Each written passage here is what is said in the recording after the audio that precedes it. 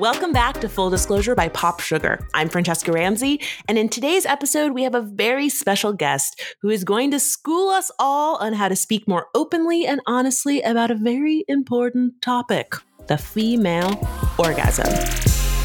So you have those big orgasms where it's like, really, this is great. I'm shaking. I need a moment to myself. Or then you have some orgasms like, oh, that was a nice little, tickle, So they're not all the time earth shattering and groundbreaking, but small orgasms matter just as much as big orgasms. So all orgasms matter, right? It's all about pleasure. Yes, we are an equal opportunity provider and receiver. Yes.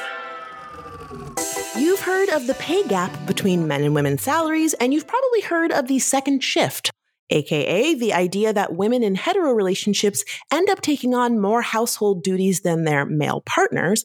But those aren't the only equality gaps women are battling. There's even one between the sheets. That's right. There's an orgasm gap, and it's not a good thing. To dive into this issue, we are talking to Dr. Wendasha Jenkins Hall. She's an educator, speaker, and expert in all things sex, from myths about quote-unquote real orgasms to the reason why this disparity exists in the bedroom at all. Dr. Hall will make sure that we are all orgasm experts by the end of this episode. Now, we are going to get real intimate with adult themes that might not be suitable for children, so be forewarned. Let's dive in.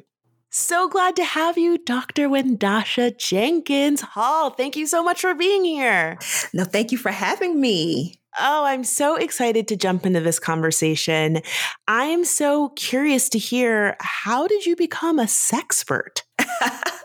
Well, actually, it's a funny story because I got into the sexuality field when I was 16. So I know a lot of people are like, what? She's a teenager. So yes, I started out as a peer educator. Oh. And so, yes, so I started out doing HIV AIDS education. And from there, it grew. So I had the opportunity to work with Planned Parenthood, also training peer educators. I've worked in international health, doing some reproductive health. And it's just always been a part of my life. It was always something that I've done. And I decided, well, why not go to school and become a researcher, right? Right. And so, yes, my focus when I was doing my research was actually on hookup culture. Oh, and wow. So, yes. So diving deep into hookup culture, especially. And when you say researching it, do you mean like understanding kind of like the rules or kind of the trends in hookup culture? Because that seems like such an all-encompassing area. Yes. So when I was researching, I first had to understand how different people were defining hookups because my population was really with Black college women. And I noticed that when I started to look a little bit more into hookup culture, that population was absent from the conversation. And so really trying to understand how they define hooking up and what are the rules around hooking up and intentions for engaging in hookups. So it was very interesting. I learned a lot of new relationship types. It's like a hierarchy when it comes to hookups and relationships. And so people, funny. Yes, different reasons for wanting to hook up and also discussing safe sex practices while hooking up. So it was really eye-opening. I will say that it was eye-opening. That's so funny that you say you were learning new relationship titles. I also have had a similar experience. I'm like newly single. I got divorced last year. And so I was not in the dating pool because I was in a relationship for 13 years. And for the very first time in my life, I heard situationship. Yes. I had never heard that before.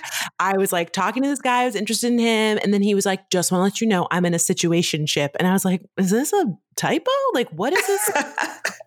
What does that mean? It is very real. And that actually came up in my focus groups, the situationship. So it was different levels. They were saying when you're starting out, when you're you're in a talking stage. Which that doesn't make any sense to me either, because technically you and I are talking to each other. We're in a thing? What is? Yeah. So you have the talking, and there are certain rules around talking where you're just hanging out, getting to know each other. Gosh, this is nuts. Yes. And you're not necessarily at a point where you're sexual. And you're not exclusive. Yeah, and you're not exclusive. So you can talk to a lot of different people. You can be talking to different people.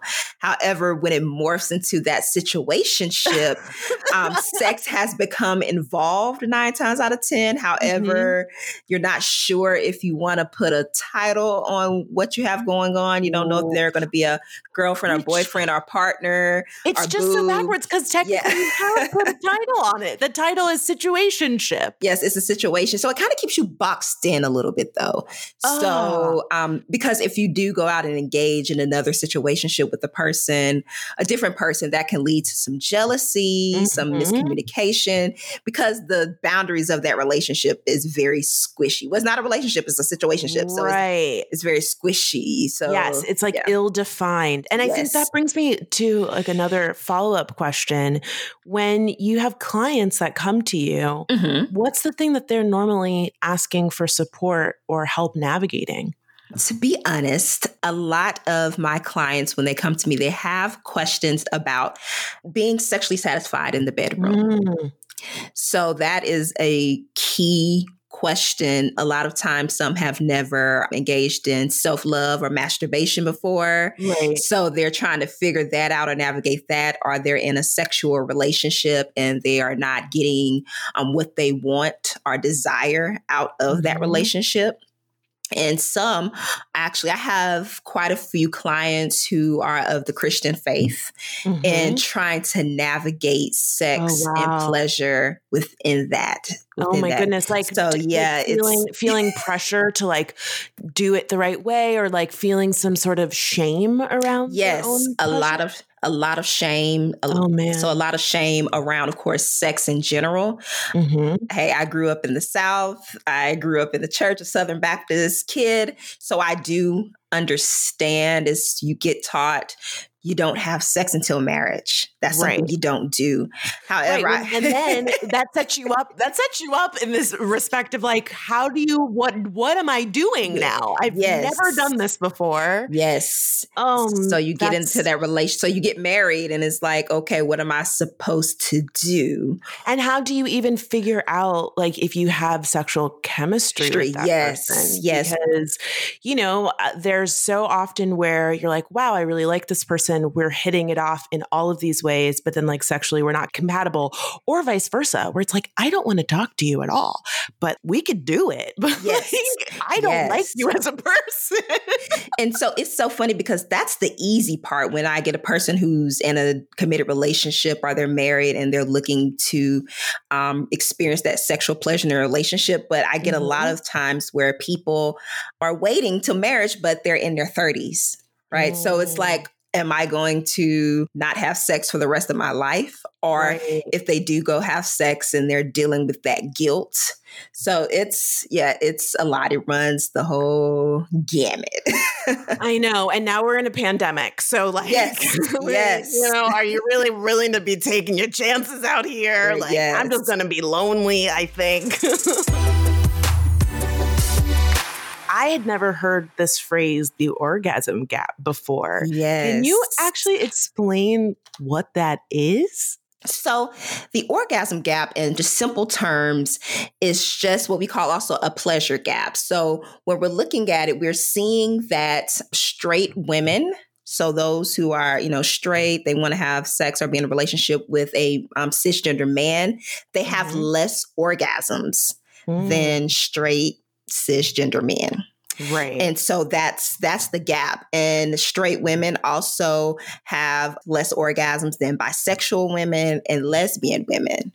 Yeah, so, I'm really glad that you qualified that, because I do realize that often when we're talking about reproductive health, especially, just by nature of like, we're talking about reproduction, conversations are very like heteronormative. So it's interesting to hear that there's actual data on women who are in same-sex relationships not experiencing that orgasm gap. What do you think is contributing to like the difference here? Well, there are a lot of different factors that contribute to it. One that is top of the mind is for a lot of women, we are raised and taught to be pursued.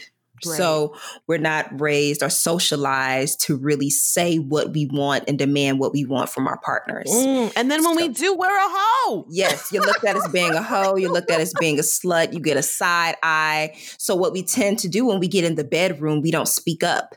And we think that it was a pleasurable experience if our partner orgasmed or if our partner enjoyed their self, instead of saying, hey, I didn't get what I wanted to out of this And also, experience. if you haven't, to your point, if you haven't had it, how do you know what you're missing if you haven't experienced it in the first place? Yes. So that's where I say masturbation comes in is good. So I think it's very good to explore your body, because you can't expect your partner to bring any type of sexual pleasure if you don't know how you like to be touched, if you don't know how you like to be stroked and things like that. And you can discover your body through masturbation. So you know what type of pressure you like, you know what types of motions you like, and you could just start to look at your own body and know where your parts are.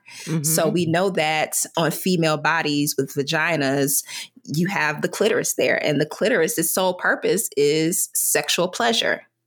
So if you want to achieve those orgasms, you need to focus on the clitoris. You need to see how that feels for you, what type of stroking, touching, pressure that you like. And so when you discover that, you can talk to your partner and let them know, say, hey, I like to be touched this way, or I like to be touched that way, and just being more vocal in the bedroom. Yes, I would say think about it as if you're giving physical directions to somebody. Like, how can you tell someone how to get to a location if you've never been there yourself? You got to get in the car, you got to drive around, you got to make some wrong left turns, be like, oh, I'm in a cul-de-sac now. I got to go this way. You have to get lost. Get lost and discover. I've been driving for 30 minutes and I'm still not there. What? You know what? Let me go back. Yes. So that then you can tell somebody else how to get there, and you guys can make that journey together. So what else do we know about the female orgasm? I mean, you have done all this research.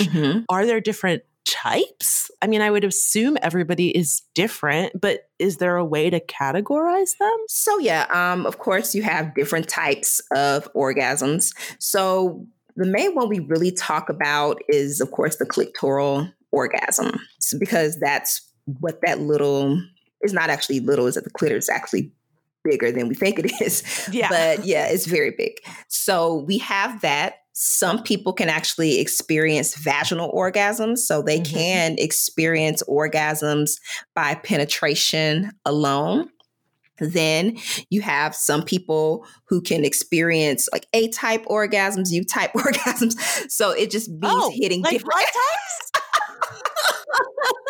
I didn't know this. I never thought about it as I'm an O negative. I didn't know. Oh my goodness, I've never thought about it as a blood. A blood type, but. I guess you can't think of it that way. So, but those basically refer to different spots in the vagina that you can hit. So, of course, you've probably heard of the G spot, right? Right. So you can get an orgasm that way for those who have successfully found their G spot, which is supposed to take two fingers and insert it into the vagina. If a person was laying back and you kind of put your fingers up in like a come here motion, that's pretty much the location of where the G spot is. But we still are really thinking about the G spot and saying that it actually may be a part of the clitoris. So the internal structures of the clitoris is really probably what is making G spot stimulation actually pleasurable. But of course, the research and the science is still out there on that. So like I said, you have the A spot, which is located beneath the cervix, right? Mm-hmm. And then you have some that called the O spot, which can be found on the back wall of the vagina. So it's a lot of different. No idea. Yeah. So this science is literally evolving, but there are other spots that you can touch in your body that people have experienced orgasms. So nipples, some people can, have orgasms simply by the stroking and licking and sucking of nipples. Some people have told me they've orgasmed while getting their feet done or getting a pedicure. Oh my God. I could imagine could be awkward. Yes. So I want to know that before you get a pedi. Yes. Or even some people have orgasmic sensations when massaging their scalps. So it's basically wherever your erogenous zones are. Some people are hypersensitive and they can orgasm. Yeah. But typically when we're talking about like the female orgasm, we're talking about those clitoral orgasms or the G-spot and things like that. So we have one signature segment, and that is our game of 2 truths and a lie. Are you ready? I'm ready. Okay. Number 1.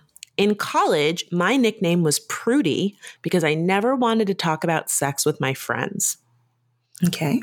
Number 2, up until very recently, I thought the Mile High Club referred to a brand of airline miles and not having sex on an airplane. Okay.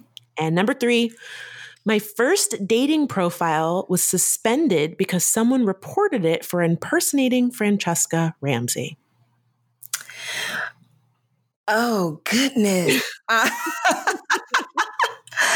I would go with number 2 that you just recently found out with the Mile High. Okay.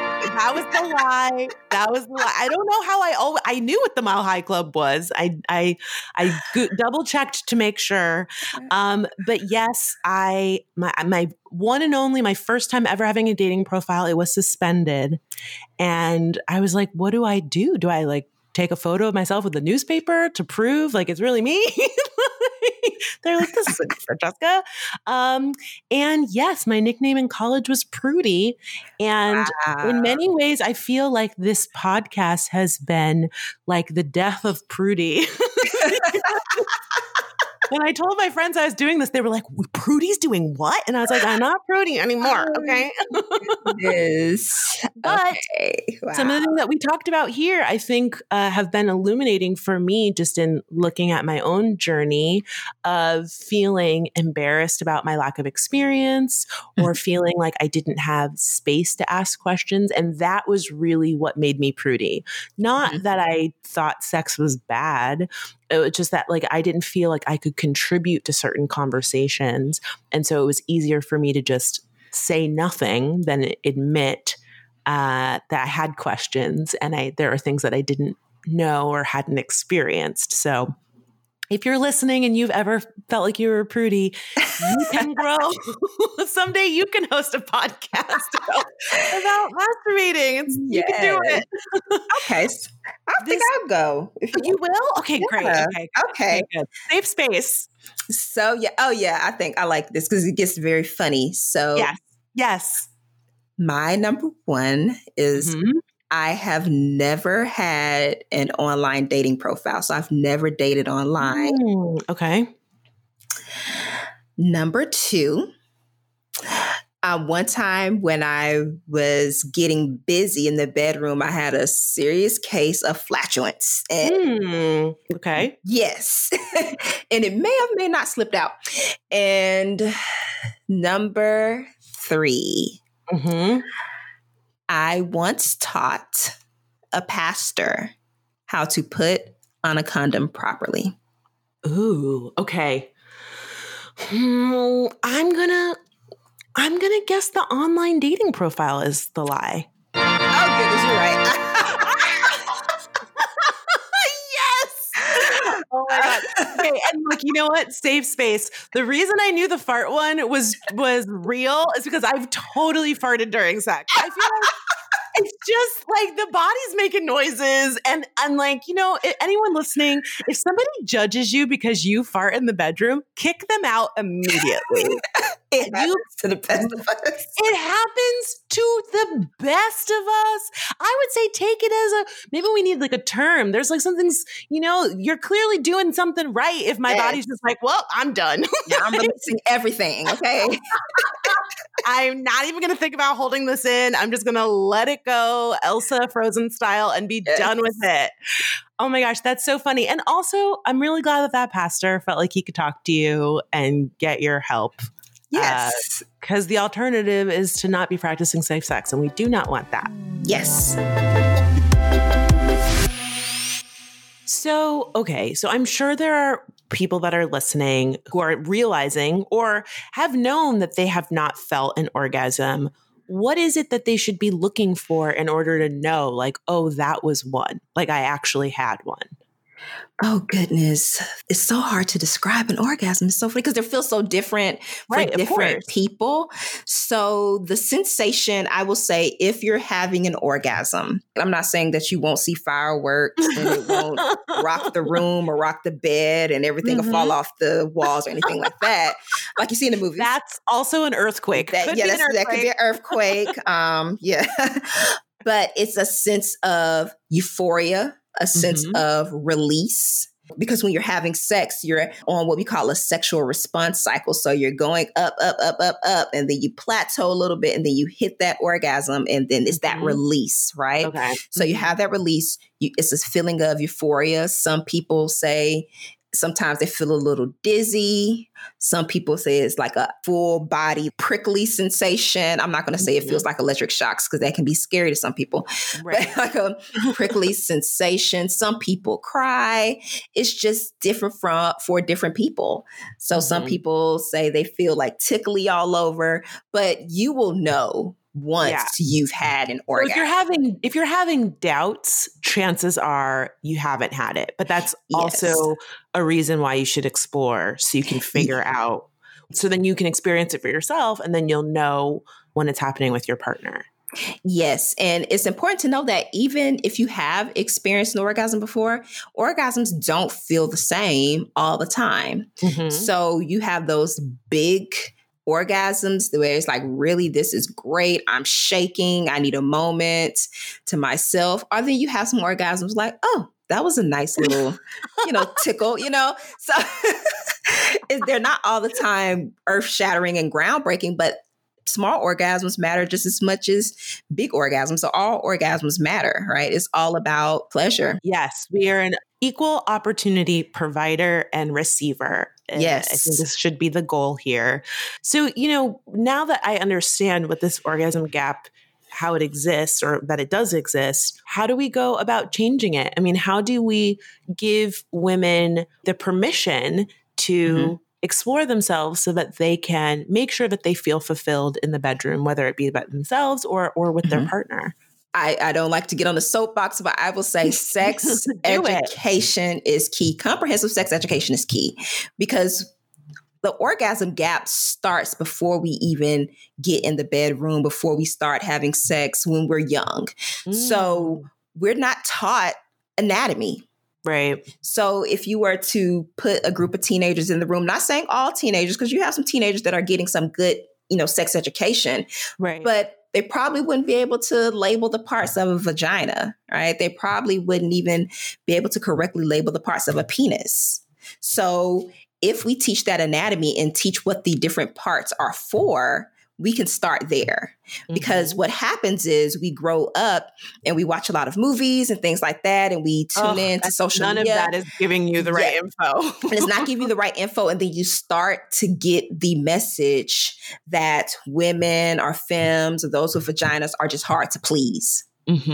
So you get that message, and then it's like a lot of shaming around it. I mean, it's so interesting. Twitter is truly a blessing and a curse in my life, which I feel like I say that all the time.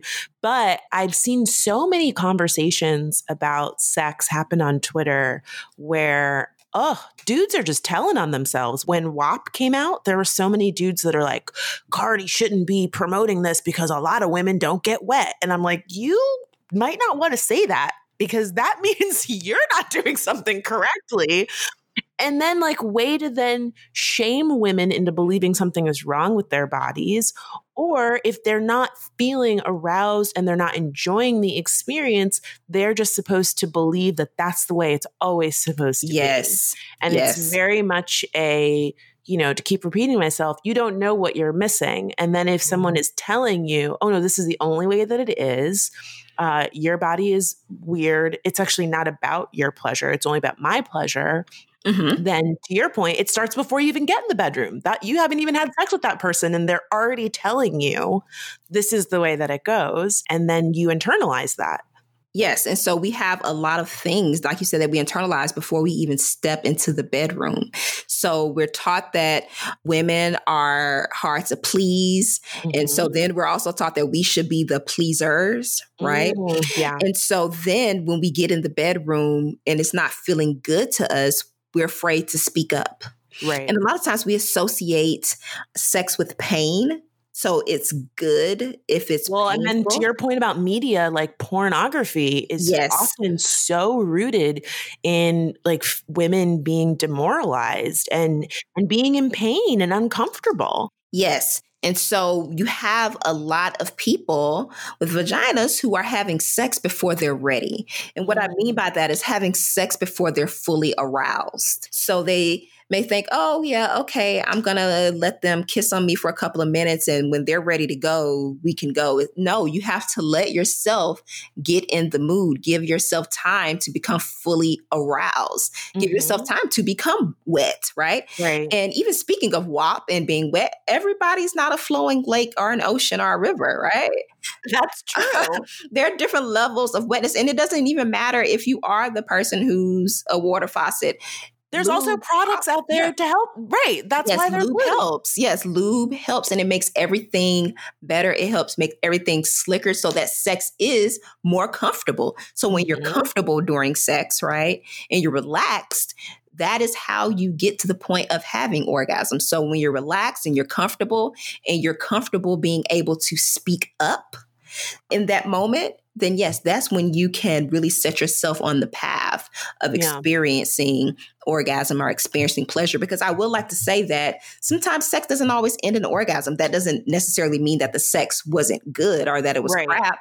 If it was still pleasurable, it was still a good experience. Right. I feel very fortunate that I've felt like I could speak up for myself with my partners, but I know that that's not always the case for everyone, especially to your point that women have really been conditioned to not advocate for ourselves, not just in sexual situations, but something that's been really helpful for me when I am finding times where I'm worried or nervous about having a conversation with someone is to just practice before I'm even face to face with that person. And I would assume that that might be something that more of us could get better about before we get into the bedroom. Like thinking about how to say, I'm not ready to go further. Can you give me, I'm sure there's a sexier way to say that, like, let's take more time or something.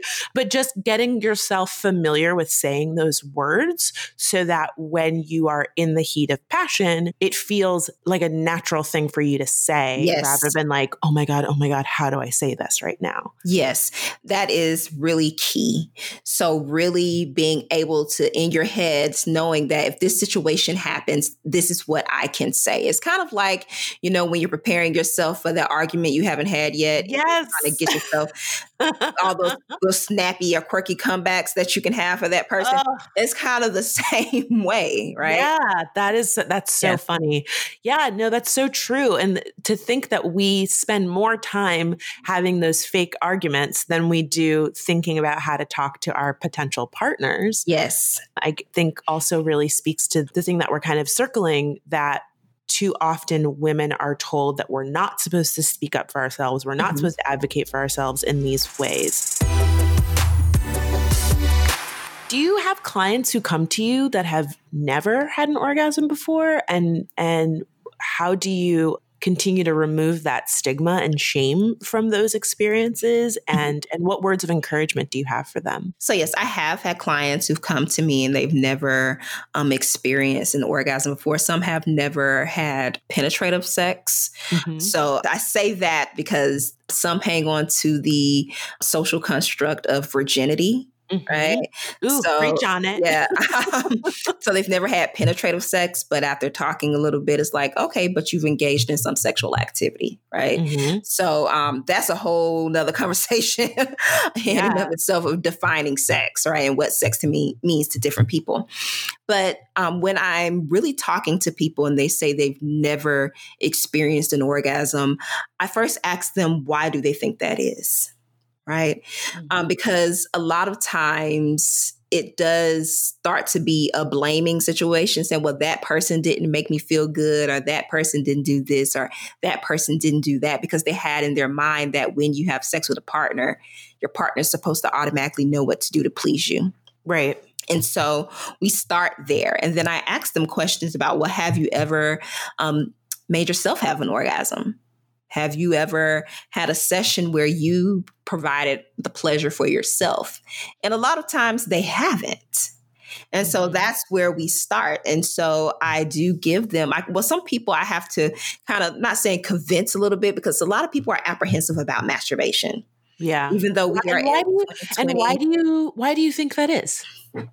Because it's socialization. Mm-hmm. So if a person has grown up in the church, you're taught that you don't do that, or just taught that, women, that's something women don't do. That's something that men do. Right. Mm-hmm. Or some believe that if you masturbate, it will desensitize you. So you won't be able to enjoy sex with a partner. So there are different reasons why some people have never masturbated or don't masturbate.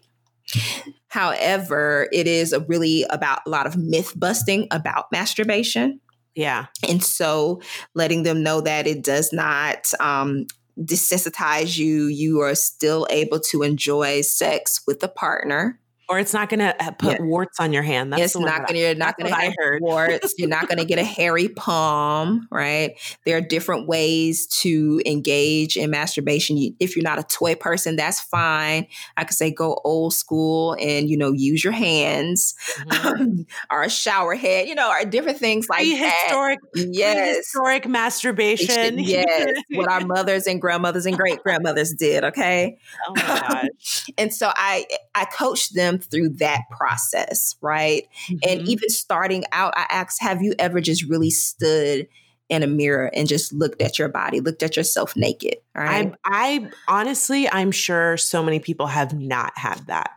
Yes. I mean, I know for myself, like I had a long period of time where, I just think just being a woman and again, like moving through the world and ingesting all of these messages about our bodies, where I felt so unconfident and so insecure in my body that I didn't want to look at it. You know, it's like, well, if I look at it, then I'm going to have to start dissecting all the things that I don't like and all the things that I'm supposed to quote unquote fix.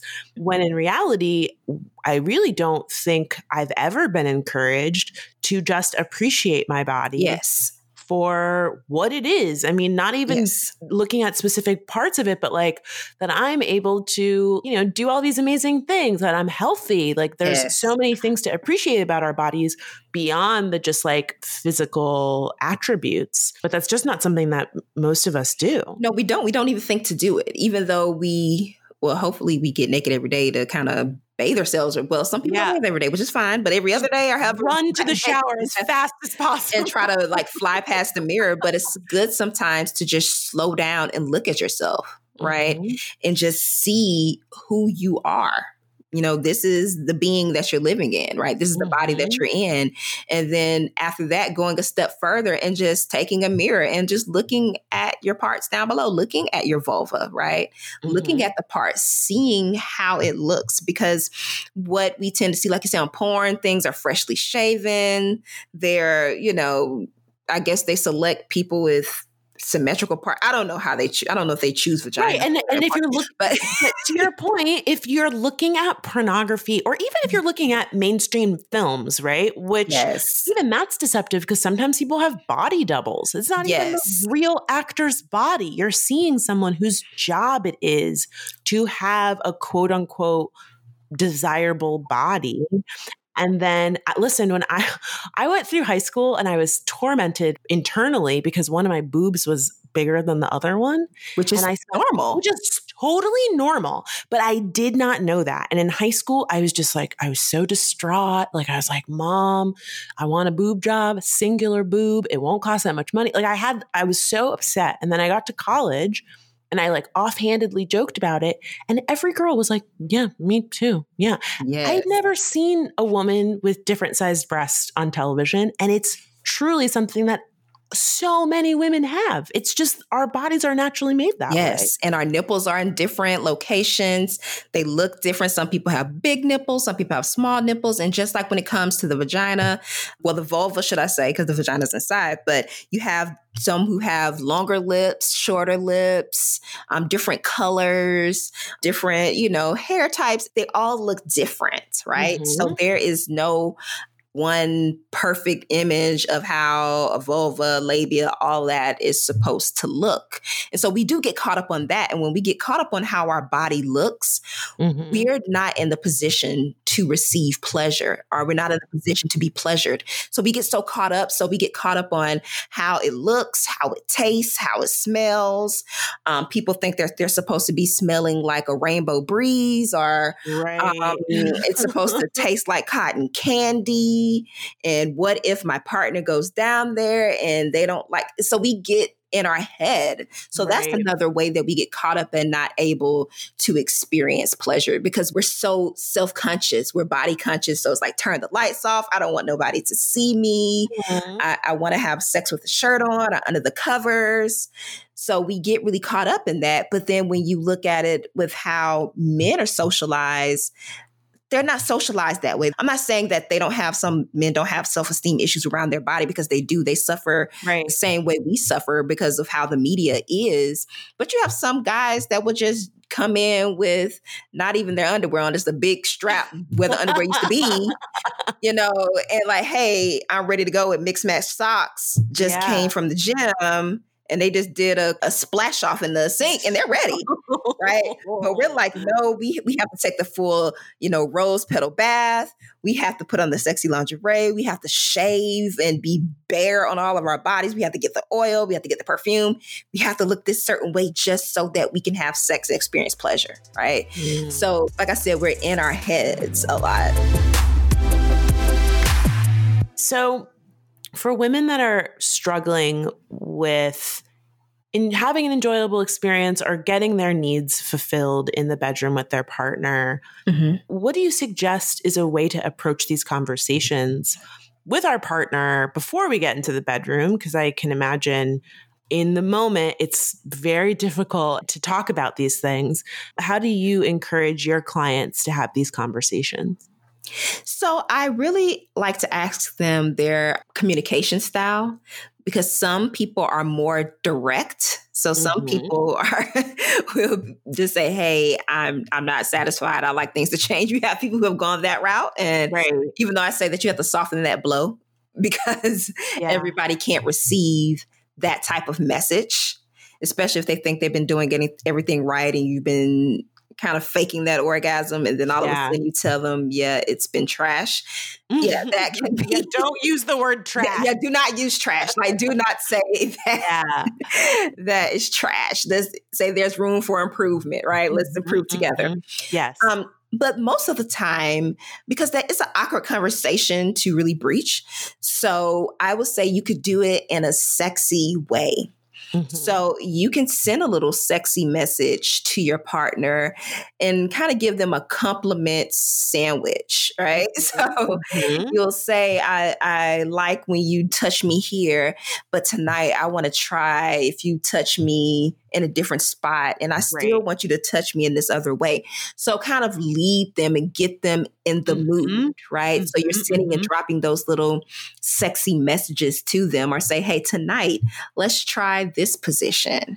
Yeah. So instead of making it just like, here's all the ways that you do it wrong, it's kind of like, let's practice, let's practice. Like, let's try to do this. Let's try to do that, instead of saying, oh, like you say, here's a list of what you're doing wrong, and this is what you need to do to improve, right? Yes. Or if you're a person who needs the assistance of a toy, right? So you have couples toys that you can try. So you can introduce that to your partner, with consent, because, you don't want to just spring something on somebody, right? In the middle of a session. And then that can just stop everything. So say, hey, I found this new toy that I want to try with you, right? Or you guys can go shopping together. Yeah, you can go shopping together and pick out things that you want to try together, right? So they can help you pick out some sexy lingerie, and you can pick out a new vibrator or a new dildo. Sounds like the goal of making this a collaborative experience is really important. Yes, it is collaborative. You hit the nail on the head. Like, yes. And just keeping that open line of communication there, but also asking your partner, well, what feels good to you? What do you like also? So that you can be sure that it's a give and take, right? Situation, but making sure that you do get what you need to get, but making sure, you're providing some things that are pleasurable for them also. So I found that that's been successful for quite a few people, just taking that route, because some people are not going to be direct. Right. And even when you get in the bedroom and you're in that moment, just say, hey, let's slow it down and play some games, right?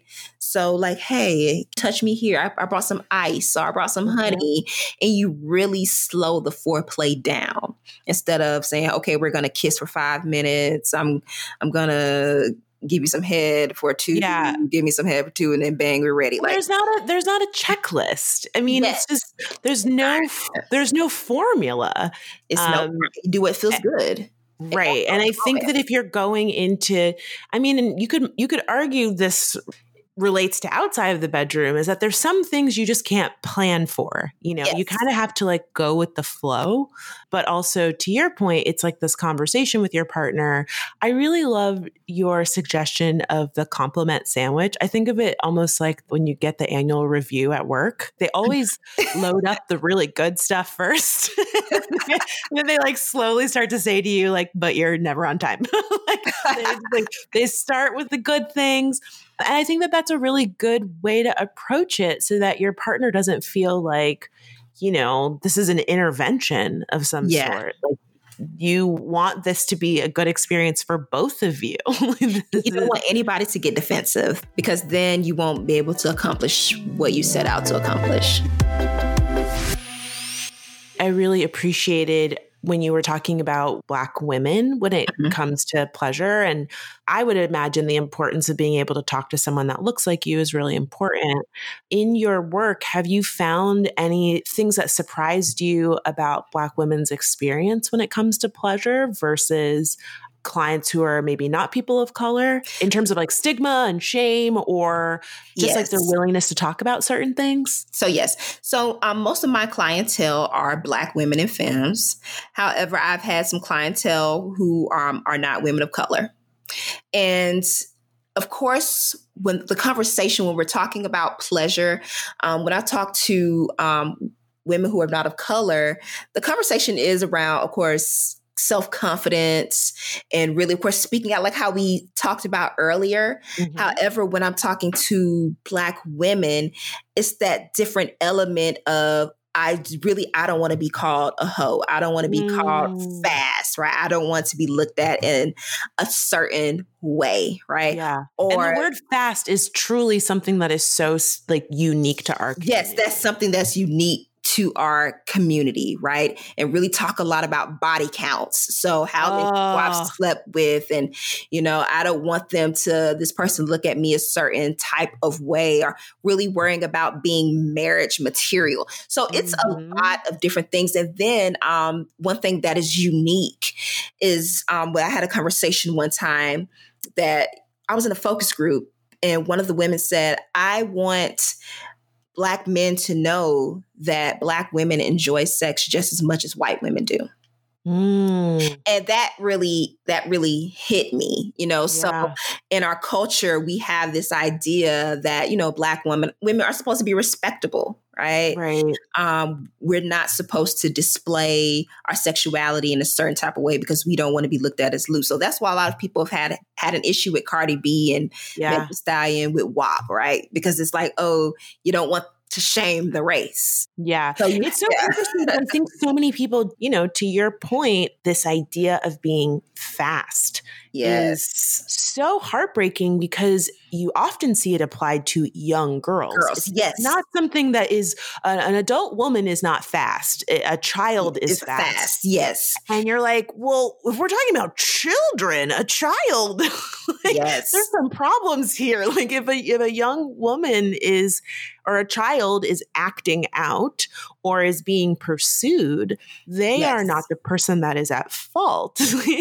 Yes. And so it's deeper issues. And so when I talk to other Black women, it's a lot of unpacking, right? Mm-hmm. Because is really trying to get them to understand or even accept that we are sexual beings from the womb to the tomb. We're sexual. Mm-hmm. Like this is how we came into this world. Right.